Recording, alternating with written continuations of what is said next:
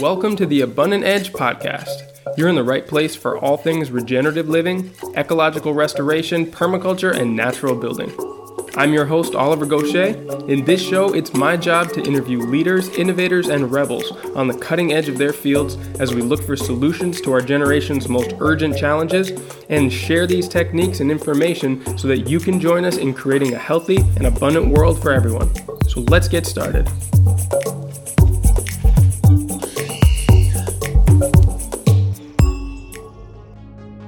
A lot of big and unexpected changes have come up this year. And though we've all been affected in different ways and are adapting the best that we can, there's no doubt that we all need to reskill for an uncertain future. But I, for one, refuse to adapt to a world of declining life and degraded land. I will, however, adapt and reskill for a future in which we as humans reclaim our role as stewards of the earth and step up to the challenge of restoring the damage that government and business leaders, frankly, are too slow to confront. This is why 2020 will be the last season of the Abundant Edge podcast. But don't worry, this is far from the end. Starting next season, this show will undergo a transformation. You listeners who love hearing inspiring stories about regeneration in all its many forms are in the right place. Those of you who want actionable information that you can apply to your own life and your own projects don't have to change anything either.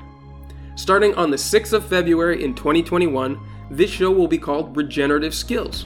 And I'll be producing shorter episodes that focus on the stories of people just like you all around the world who are rising to the challenge of our generation and taking their futures into their own hands. The Regenerative Skills podcast is also going to offer a lot of new ways for you to participate and get involved yourself, and to have your own questions answered too. So stay tuned to the remaining episodes for this season, as I'll be giving sneak previews of the new show and interactive learning platform in the coming weeks. I'm so excited to get this new chapter started with all of you and this incredible community of listeners. I feel like we're just getting warmed up. Hey there and welcome back, friends and family, to this ongoing series on waterway regeneration. Now, in the past 3 episodes, I focused on marine regeneration through conservation as well as farming. But today we're going to take a closer look at freshwater systems and specifically how to decontaminate them through biological methods. Now, some of you may remember an interview that I did with Tom Duncan in Australia about his floating wetlands and how they can be used to clean up excessive nutrients and pollutants back in Season 2. But today I'll be expanding on that technique since it's gained a lot of traction and floating islands are popping up all over the world to help deal with contaminated rivers, lakes, and ponds. And I'll be sure to put a link to that interview in the show notes for this website in case you missed it. For this episode, however, I reached out to Galen Fulford, the managing director of Biomatrix Water, a biological technology company working on solutions for waterway and wastewater treatment based in Moray, Scotland. In this interview, Galen explains the science behind waterway contamination evaluation and the calculations that they do in order to determine restoration approaches and techniques that are appropriate for each site. He also breaks down how their floating wetland systems work and how they compare and differ from traditional wetland systems in the way that they decontaminate water and provide habitat and sanctuaries for wildlife. We also explore the challenges that installing floating wetlands in urban environments can entail, as well as some of the novel solutions in engineering that Biomatrix Water has developed in order to help their installations withstand events like floods and heavy contamination loads. So this is a really good episode for people who want to understand the biology and engineering behind some of the most promising natural waterway remediation techniques that are being pioneered today. So make sure you listen all the way to the end as well when Galen explains how these floating wetland systems are being applied to ecological sewage treatment and municipal water purification. So from here, I'll hand the discussion over to Galen. Hey Galen, thanks so much for taking time to be on the show today. How are things going up in Scotland and how are things going with your work? Hi Albert. Yeah, things are going very well with our work up here in Scotland. It's typically gray morning, but beautiful nonetheless. I was out for a bike ride along the beach and just connecting with the element of water before I delve into working with it. Fantastic. Yeah, it's a part of the UK I haven't been to. Half of my family is from that region, but they're from further south in Britain, and that's an area I'd really love to come and visit sometime. But so to get us started, Galen, could you tell me about how you got started working in waterway regeneration? What sort of led you down that path? Well, Oliver, basically I started out working in the US with natural wastewater treatment systems, constructed wetlands and multi-stage reed beds and so forth. And we were really looking at water treatment and water recycling. And from there, we were doing some projects in China and India. And it just, I remember one day being up in the Jin Mao building in Shanghai and looking out across this Shanghai and just the sea of skyscrapers. And it had the real impact on me to say, that we need to develop solutions and techniques and technologies and ways of working that are modular and replicable and scalable if we're to have a chance of making any kind of change in the world. And so that then led me down the path of looking for natural water treatment and water recycling systems which are modular, scalable, and replicable. And that led me into the world of floating ecosystems. And we had been working with some at that stage, and they needed much more development. So I got to work developing different types of floating ecosystems. And over the years, we've discovered that there's a huge potential really in the area of waterway regeneration for the same, essentially the same module, which we also still do use for water treatment and water recycling as well, as a matter of fact. It sounds like you've really moved from technologically based systems from what you were working in before. I assume that's what it was, and kind of mechanical water treatment systems more into biological ones. What sort of got you to look into those options and veer away from what we might call more traditional modern ways of purifying water? I suppose that in actual fact, we've always been focused on the biological, um, and but we've been working more and more looking at different ways to harness that power in situ, directly within the waterways we're trying to improve. So rather than, I think, traditionally you have systems which are end of pipe or intercepting flows and so forth, and then discharging clean and treated water. And what we've discovered over the years is that there's many situations where that end of pipe situation is just not feasible. A, because there isn't a pipe, it's just an open sewer, or B, the pipe might be too hard to locate, or the pollution in the waterway might be non-point source, just diffused. And that has led us down to more in situ situation techniques. And we're still quite technical, and we're just commissioning new machines. We design our own hydraulic machines and everything that make our components. But all of those components are purely about giving nature the toehold that it needs to thrive and flourish and do what it does best, powered by photosynthesis and biology and ecology rather than, flocculants and chemicals and so forth. Well, so before I start asking you about the components in your systems and sort of how you evaluate which ones will be appropriate, can you tell me about the challenges and the degradation that our rivers and freshwater resources are facing all around the world? Oh, geez. I mean, it's just, It's a big topic, huh? It's so vast. And oh God, where to begin? I mean, if we look at places like Europe, everywhere is farmland. There's so little wildland left that everywhere is farmland. What that means is that you have massive amounts of nutrients and sediment running off into the waterways. And then those waterways are then channelized, and then they all go out into basically estuaries, eventually along the coast. And pretty much almost without exception, each of these estuaries has a city on it, particularly on the major river systems. So how basically that critical ecotone between freshwater, brackish, and then saline ecosystems, which are so critical to, for example, the salmon life cycle, are then decapitated with these hard-edged concrete and steel sheet pile walls. So that's one impact.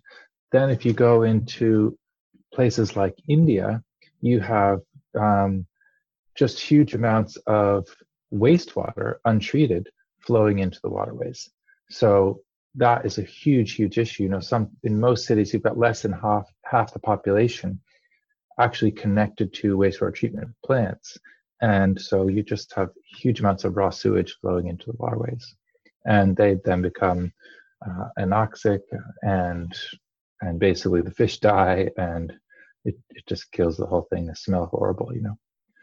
So loads of waterways like that. And then obviously you've got all the other rivers that are, up in the mountains. Maybe they've got some wilderness left around them, but by goodness, they're all full of dams. So a huge amount of impact on the world's waterways. Yeah, there seems to be, and I can't imagine when it actually started to be viewed this way, but our waterways are looked at often as free waste disposal alleys or methods. And even though obviously they're essential for so many functions in an ecosystem, where is this kind of breakdown in understanding of their value? And I'm kind of looking for words here as to where this may have originated and how you're working with clients to start at the source as to how these resources are viewed and the relationships with the communities that they pass through before you can go in and actually start to remediate the health of the waterways themselves.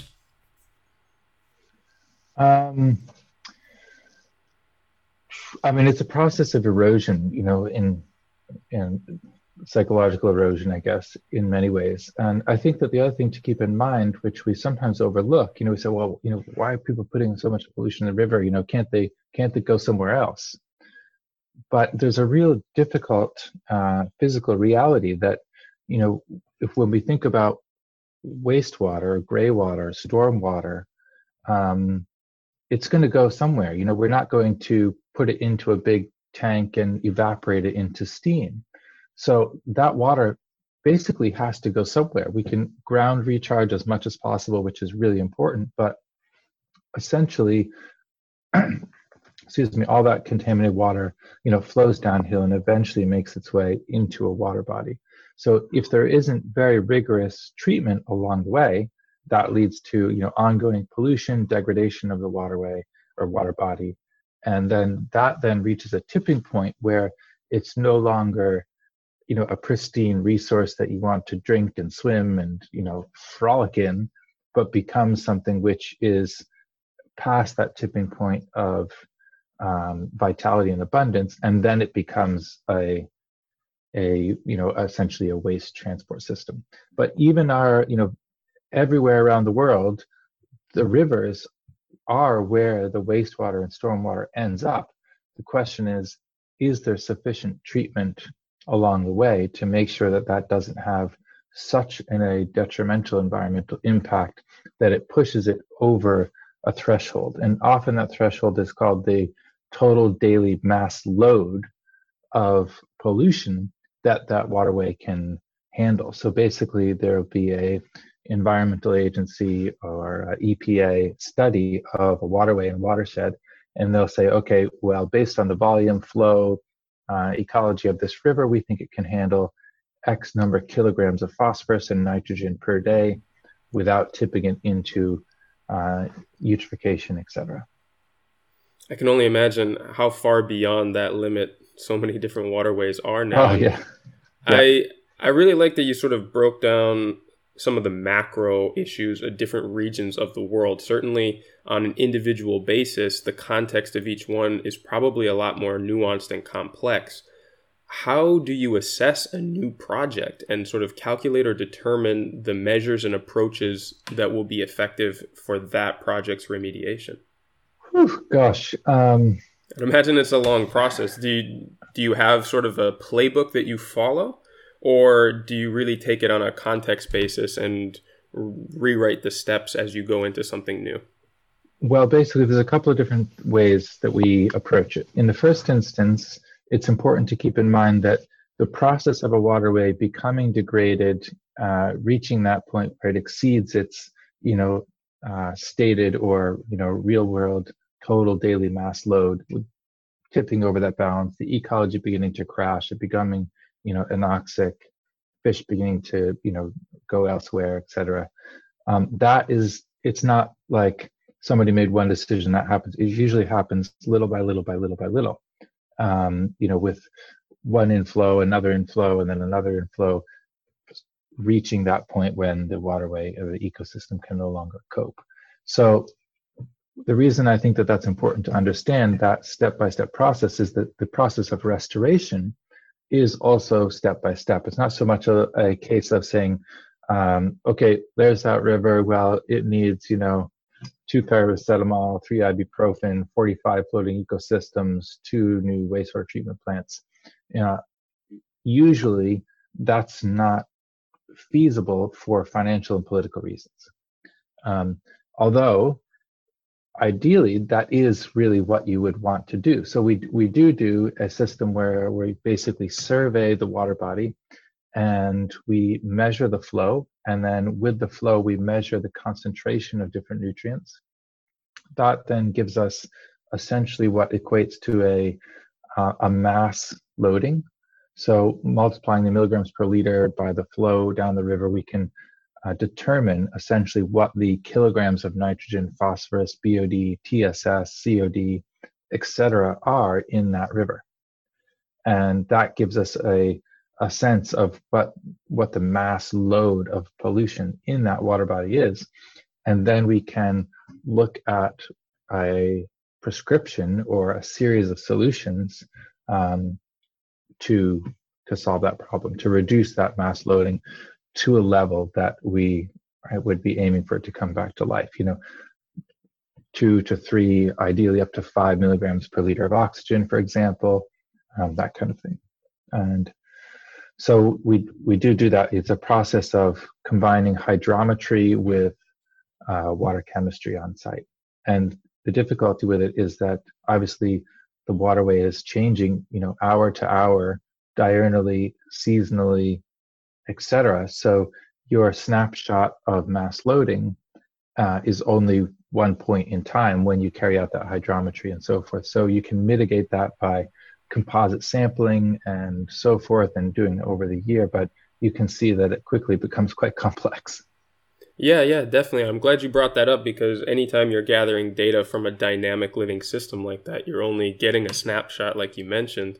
And is it a matter of compiling sort of an average among different seasons, or is it really worthwhile to look at, okay, these solutions are going to be appropriate perhaps at this time of the year, but there needs to be a different strategy as it goes into different seasons? Or, if there's a flooding event, the installations are going to have to be able to take the difference in circumstances or be temporarily removed. I mean, is it really looked at a seasonal and time frame basis like that? Or do you kind of go through mainframe solutions and look for things that are going to work generally, even if not terribly specifically, for an entire year or an entire period of time that you're looking to make something effective? We would be looking for something that will be working, most of the time. We definitely don't want to be taking things in and out. But in practice, what ends up happening is that it's, each project is a step on the way towards restoring health, biodiversity, and vitality to that water body.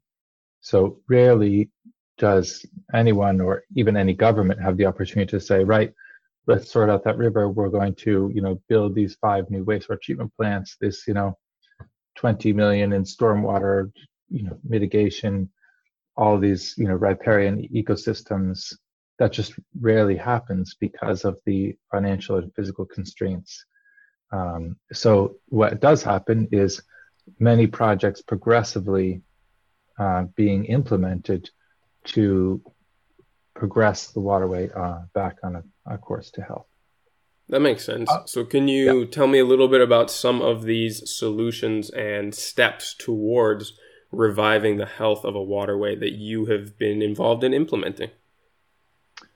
So typically, you would be looking at doing some more wastewater treatment. So looking at where the main offenders in terms of influent pollution loading, and those can be determined through their mass loading discharge and trying to implement secondary or tertiary treatment stages on the back end of those, often ecosystem integrated, constructed wetlands going into helix flow reactor type of activated wetland systems to provide additional treatment. And that work is happening, all over the place at the moment. Regulations are getting stricter in the US, in Europe, in Asia, all over the place. People are trying to improve those discharges and building new wastewater treatment plants with stricter regulations. So from then, the next area becomes the stormwater loading.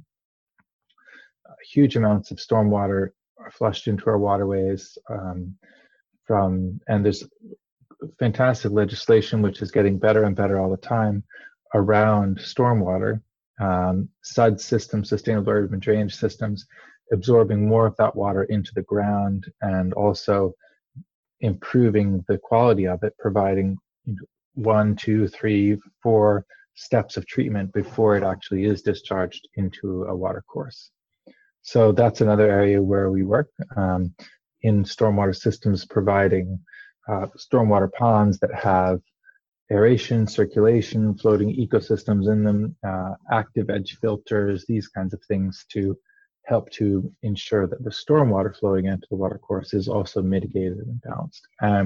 Then thirdly, we work directly in the water course or water body itself with floating ecosystems, solar active island reactors, these types of things to provide direct in situ water quality, habitat, and biodiversity enhancement. Well, so let's take a closer look then at the floating islands, because I know that this is one of the solutions that Biomatrix Water has been best known for, perhaps most visible for. Can you tell me a bit about how they work and where they're appropriate?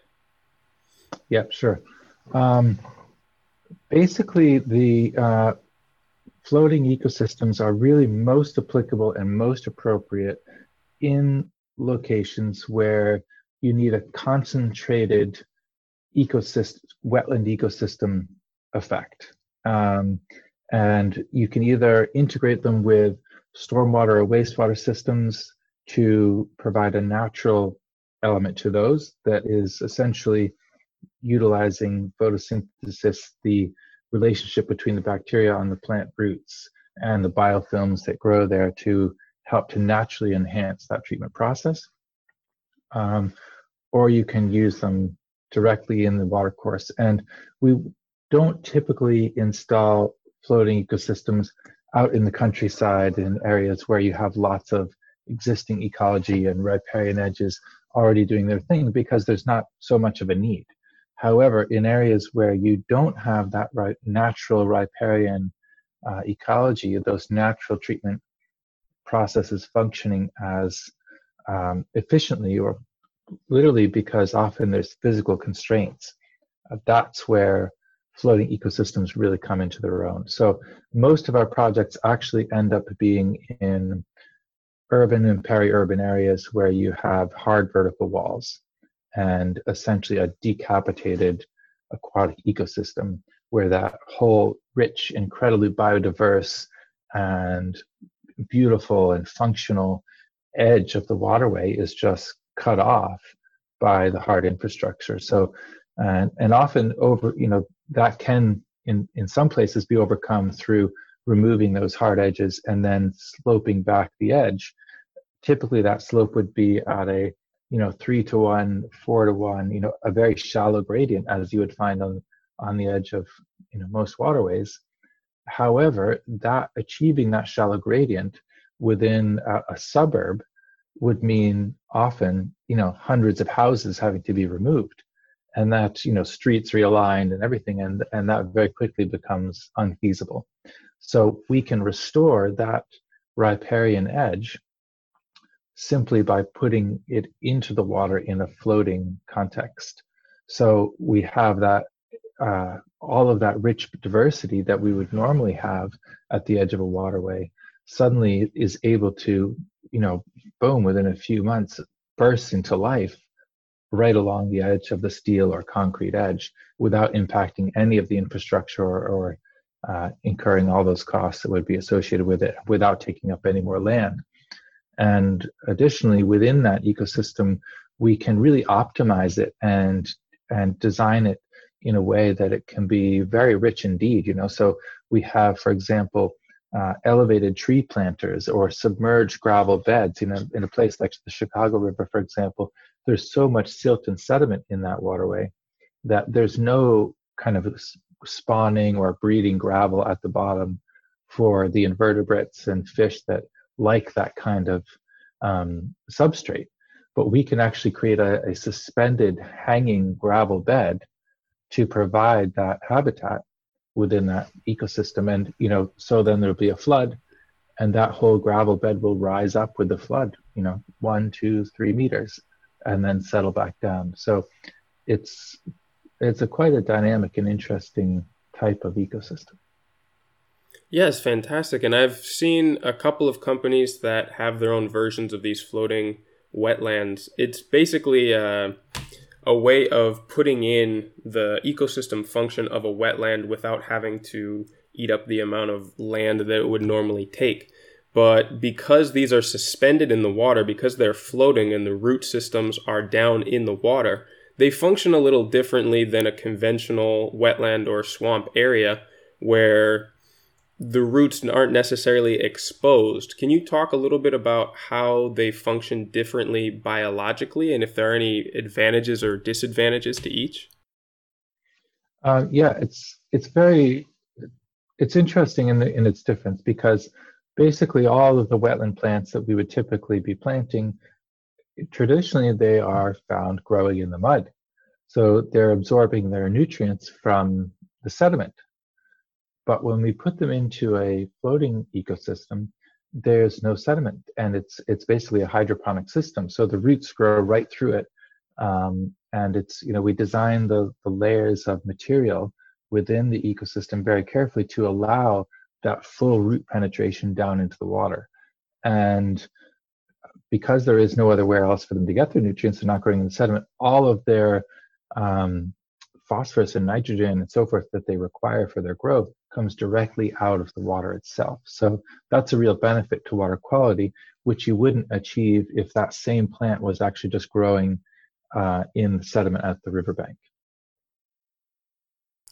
Yeah, so it seems like you're getting a whole lot more surface area of filtration doing it this way, and that there are also other benefits for having these root systems in the water that create ideal spawning, conditions or protection for wildlife. And it's almost like a concentrated way of including the benefits of a much larger wetland and being able to place it just about anywhere, like you said, in these sort of hard and cut off barriers in urban and peri-urban environments. Yeah, absolutely. It's also a very challenging environment for engineering. You've got flooding and debris flowing down the river and all sorts of issues that really have to be taken very carefully into account.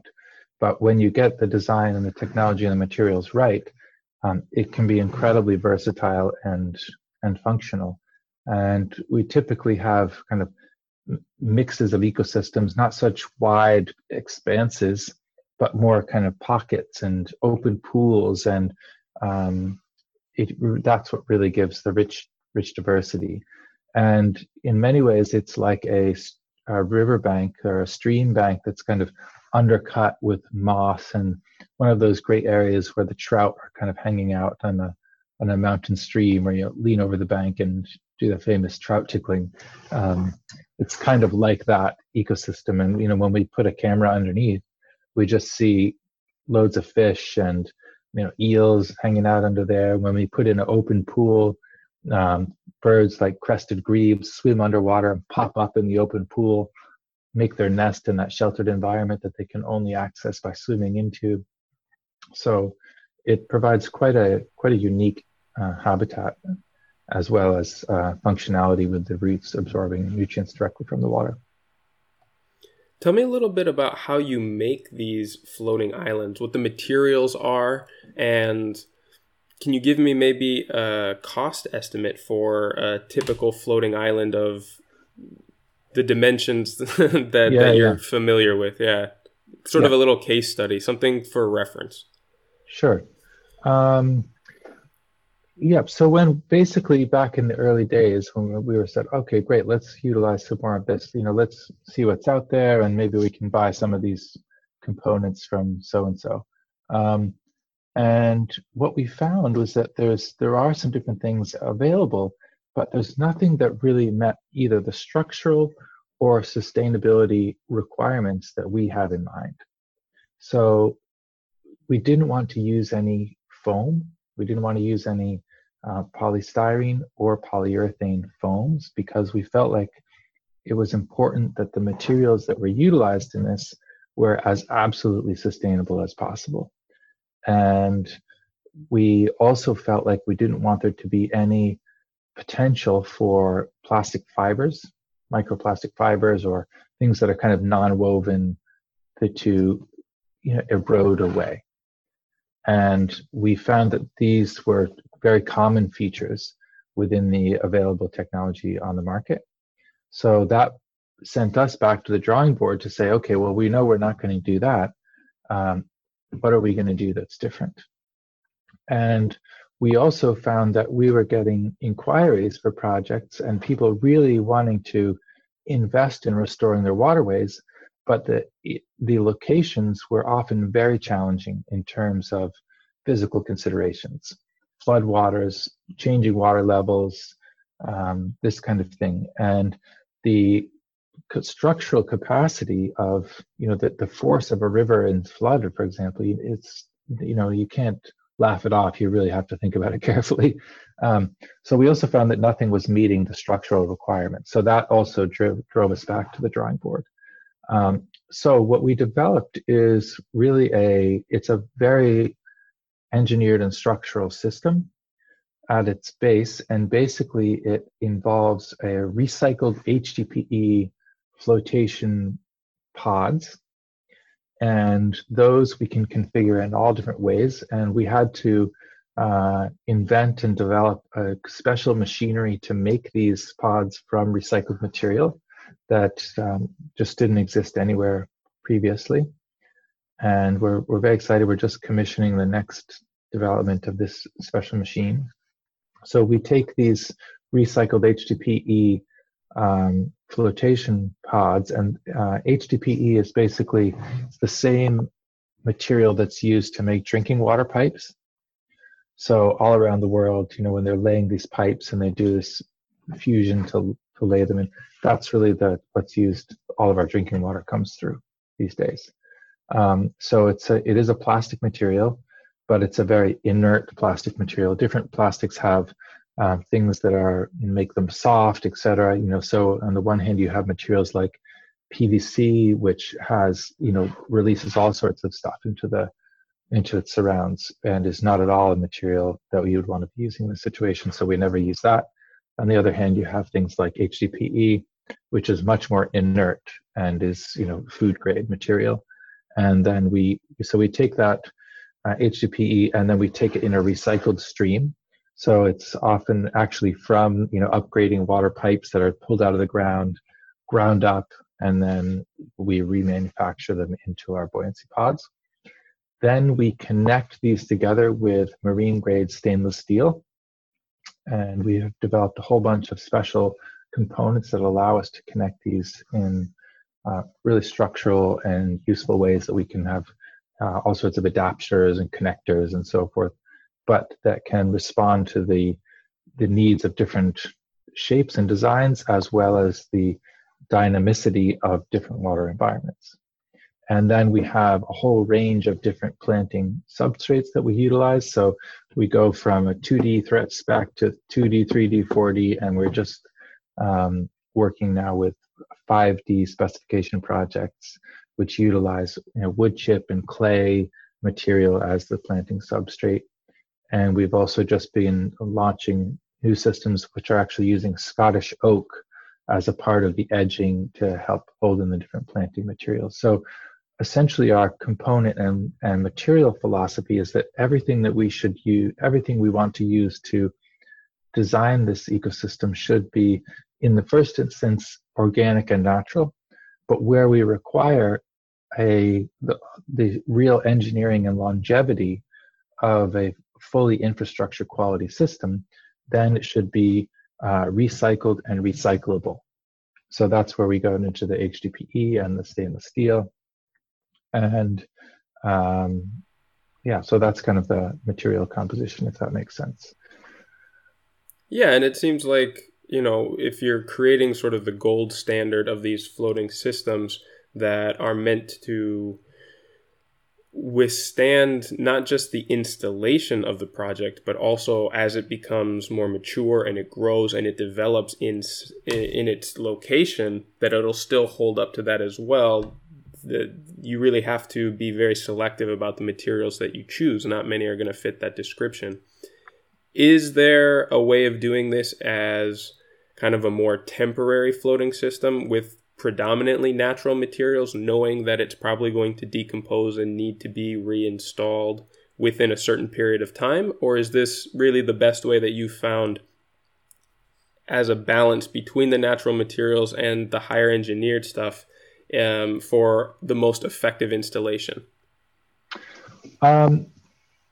So if you have water that's, maybe 2.5 to 3 feet deep, you can utilize an interesting system that's completely natural and you can do yourself, where you basically build up the elevation. So basically planting into that water depth is very difficult. Many water plants will grow in, 2 to 3 feet of water, but it's very hard to establish them in that depth.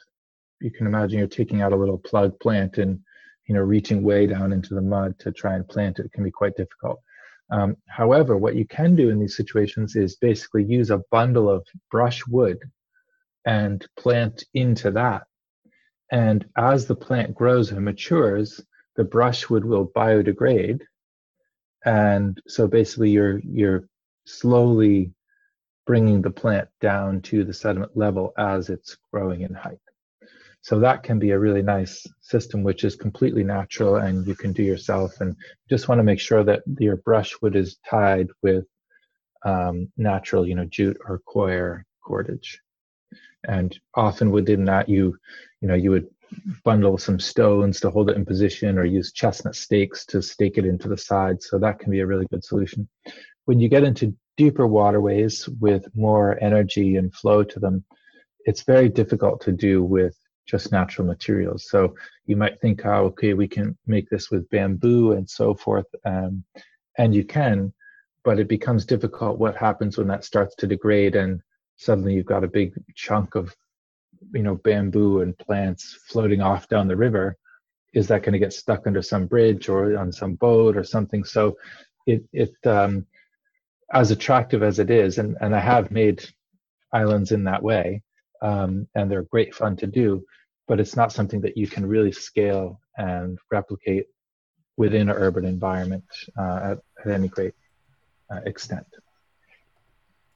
Well, I'm really glad to hear that you've tried this out in a number of different ways. Do you have resources or links that you can share to help listeners figure out how to make some of these things that are lower cost and mostly natural materials for experimentation on their own sites? Oh, geez, I haven't put together a how-to on that type of system. It's very much a kind of making it up on site, but really you're just trying to use whatever natural materials you have available. So it's kind of, I think what gets difficult is when you have people doing do-it-yourself kind of homemade systems from not natural materials. So then you've got people, putting chunks of styrofoam and all kinds of stuff and lashing it up with fishing line and rope and pieces of net and so forth. And the difficulty there is that you rarely achieve a durable quality or a really good result. So you're left with partial success and something that ultimately ends up becoming non-biodegradable aquatic rubbish. Yeah, And you want to be so, careful not to yeah, contribute to the contamination while trying yeah, to eliminate the contamination. yeah. And so we encourage people to think really carefully about that. Um, but I'm a do-it-yourselfer myself, of course. I want to figure out how to make things. So you just have to be prepared if you're going to mess around to take stuff out of the water when it doesn't, isn't fully successful, if you need to. And also, I would just strongly discourage people from using any kind of polyurethane or polystyrene foam because it's not particularly non-toxic. Those do leach endocrine interrupters and so forth, and also they break up and they're very difficult to recycle.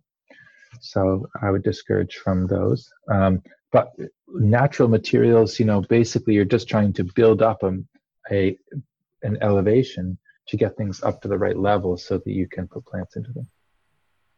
And so once we get to the point where we can start planting these mediums, how do you go about selecting plants that will be appropriate and will be effective in water remediation?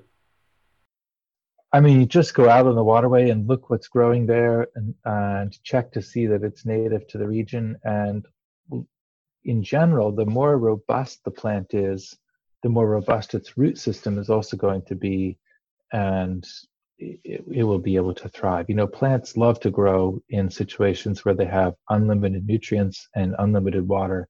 And if you can also put them in a floating ecosystem where they don't get smashed by flooding every year, because most riparian banks will experience at least some degree of flooding, then they really, really thrive. So, all the different types of reeds and rushes, sedges, etc., they tend to do very well. Yeah, and it's good to have reference just in the local area because those are the things that are sort of acclimatized to that. And if you start bringing in things perhaps from other climates or different areas, they could either become invasive or, I guess, not survive the conditions there as well. Yeah, it's very important to utilize local plant material where, and definitely not be introducing anything that's, invasive or anything. And on the really upside, you're harvesting seeds locally from the bioregion or from the same watershed and growing them on and planting them in. So at this time of year in the autumn, we've been out and collecting seeds and that will be planted, after Christmas, basically at the start of the new year, and will provide our local British plant material for some of our projects. Particularly, we're harvesting at the moment plants for saltwater conditions. So we're out in the dunes and gathering some, angelica and sea mallow and things like this that actually you can't even buy if you wanted to, and propagating those for our really special projects. Hey, that's exciting. So, up until now, we've been talking about the application of these floating islands and different biological water remediation for streams, rivers, lakes, but you've also pioneered using this as sewage treatment, sort of in a contained system. Can you talk about how these floating islands can be used in tanks of water in a sequence and in a series to purify sewage without nearly as much, say, fossil fuel inputs and using mostly biological systems? Sure. I mean, basically, on the one hand, you've got activated sludge, conventional types of treatment systems. On the other hand, you have very, very natural systems that really are like reed beds, constructed wetlands that use almost no energy and are really wonderful. The difficulty with those sometimes is that they're quite area intensive. So you very quickly end up with to deal with the wastewater from any reasonable size of population, you can quickly end up with a huge area of constructed wetland. And if you have the area, that's fantastic. Just utilize it. But if you don't have the area due to land constraints, et cetera, which often is the case, then there is a middle ground which utilizes some of the aeration and circulation engineering features of an active water treatment system and a lot of the benefits of the natural system. So we call this a helix flow reactor, and it's a type of wastewater treatment reactor that basically spirals the water around in a helical pattern, in a serpentine pattern through it. And we've been really focused on reducing the land area as well as the cost of that system. So we utilize a lined lagoon as if it was a constructed wetland, but with the water far, far deeper than you could otherwise establish to grow plants in. So typically your constructed wetland would have gravel, et cetera, in it, but we just make very deep water. That makes the footprint much, much smaller. And then we float the ecosystems on the top and suspend baffles within it to create this serpentine helical flow path. And that's a very nice integration between the two systems. And so by harnessing more natural treatment capacity, we're able to extend the hydraulic retention time and reduce the requirement for aeration, for example. Although we do put aeration in as well, it's not as intense as it would need to be. And also we're significantly able to reduce the sludge management costs. So in conventional wastewater treatment, you're heavily aerating, generating a lot of sludge as quickly as you can, because that sludge is what precipitates out of the wastewater and is left with the clarified supernatant, which becomes your treated effluent. In a helix flow reactor system, we extend that process slightly so that we allow nature to do more of the work, and also we accumulate the sludge in the bottom for up to a year or more, and that allows natural processes to help to break down that sludge, reducing its volume as well. That's really remarkable. Can you give me an idea of how much space perhaps is needed for a population in order to purify their sewage? So in a constructed wetland type of system, you'd be talking about somewhere between 2 to 5 square meters per PE, person equivalent, of area, typically, depending on temperature and so forth. Whereas in a helix flow type of system, you have multiple people per square meter of system. Yeah, that's a very drastic difference. Yeah. And have these systems started to be implemented in any notable cities, or are there case examples of this working in places that have already kind of had a success story to back them up, or is it really just starting to become well known enough to take on the first projects? Yeah, we have a number of these out there. So mostly in industrial sites, distilleries, breweries, and so forth. And yeah, so they're working well in that regard. But those are also quite difficult waters. So they have got their own challenges, residual alcohol and stuff in the water. The wastewater sector as a industry sector or technology sector is extremely mature, very regulated. So it's quite difficult to bring different technologies and different solutions into, and there's an extremely strong drive for all wastewater to be connected to sewage mains and to go to centralized sewage treatment works.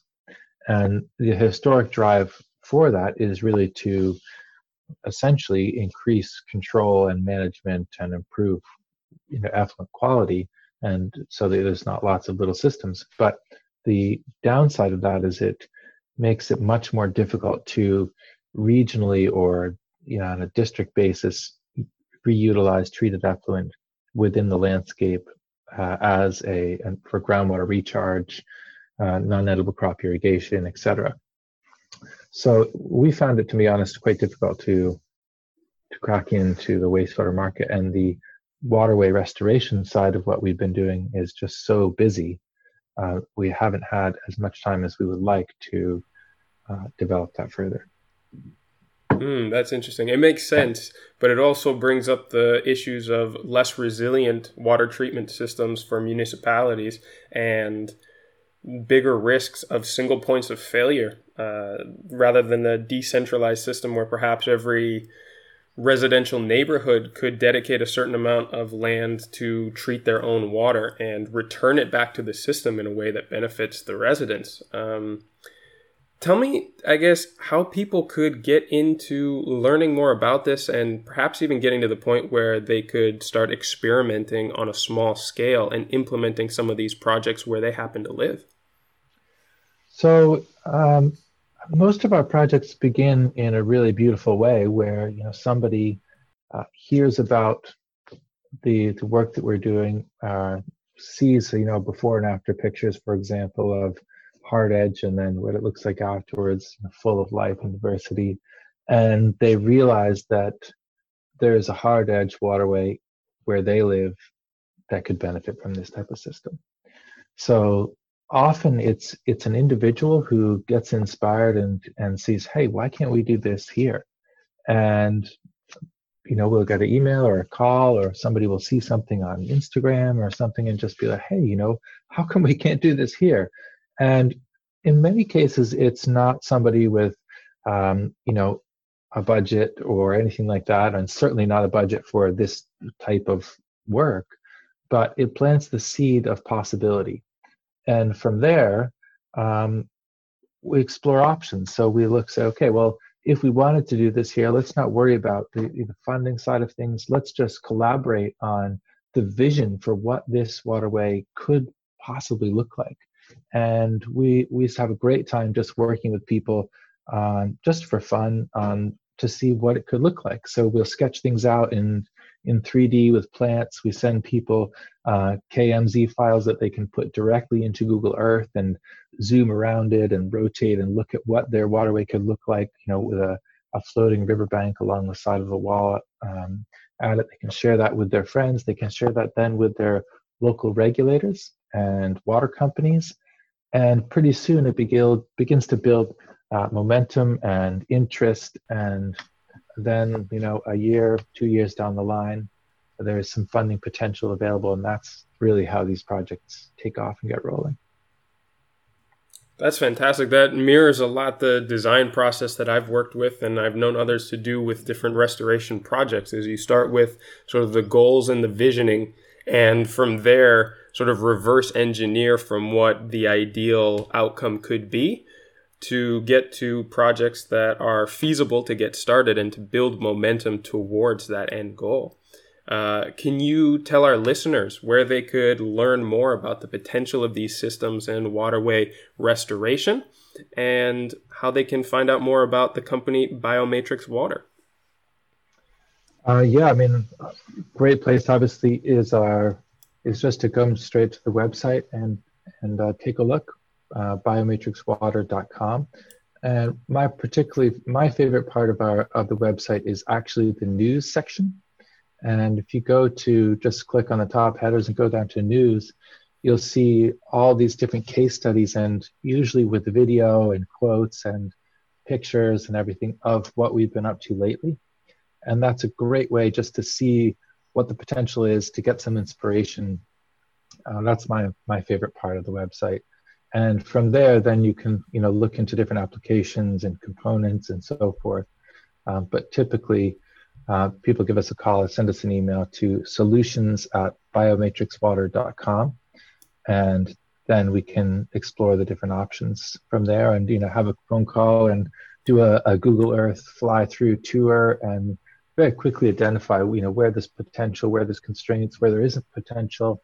And that can be a lot of fun just to have a call and look at what the potential is in your local city. Excellent. Well, for the people listening, I definitely recommend that you reach out and start envisioning what could happen for your waterway as well. And I want to quick give a shout out to Lisa Shaw, your colleague and art director of Biomatrix Water, who is a co-instructor on the ecosystem restoration design course that I teach through Gaia Education and Ecosystem Restoration Camps, who really turned me on to your work but also the fantastic way that she has communicated the potential of this and illustrated some of the case studies through her own artwork. And I know that that adds a really dynamic element to the projects by bringing in the aesthetics and the community influences as well. Before you go, can you tell me a little bit about how that has added an extra element of connection to some of the projects that Biomatrix Water has done? Well, I think in our core values as people, Lisa and I founders with Michael Shaw, and as a team here, our core value is really about doing things that make the world more beautiful and healthier. And so we really enjoy the element which is creative and artistic. And Lisa's a wonderful painter. And so to bring in that kind of fine art element and then blend that with, photography and the videography and so forth, it just all goes together with our vision of creating it more beautiful. And we also see that the beauty also comes in the context of the way that we relate to each other as people and the way that people relate to the other species on this planet. So we also really love and enjoy the interaction with the volunteers and community members that help bring these projects to the next stage with us. So we're never really involved in kind of sales type conversations. It's really about how do we work together with the tools that we have, with the resources available to bring waterways to life. Those are wonderful words to end on. Galen, thank you so much for taking the time to explain the details of some of these systems, the challenges facing our waterways, and I really look forward to staying in contact and maybe doing a follow-up as you continue to develop the products and the systems that you guys are working on. So thank you. Excellent. It's been an absolute pleasure. Thanks very much. All right, that wraps things up for this week's episode. If you enjoyed this interview and want to find more like it, as well as articles and other resources, you can find the full library of previous podcasts at abundantedge.com. The best part is that you can search by category, topics, or keywords on our brand new website rather than scrolling through more than 140 interviews. I've spoken to experts on everything from growing your own food, building homes from natural materials, beekeeping, vermicompost, permaculture design techniques, and so much more. Before we go, I just want to say thank you so much to those of you who have taken the time to reach out to me via comments and emails. Your input helps a lot in making this show the open conversation and exchange of ideas that it's meant to be, and it helps me to make better content on the topics that you're interested in. If you have any insights, advice, suggestions, or questions, be sure to send them to me at info@abundantedge.com, and I'll look forward to being in touch. New episodes come out every Friday like clockwork, so don't forget to subscribe to the show through our website or through your favorite podcast streaming platform. And I'll catch you on next week's show.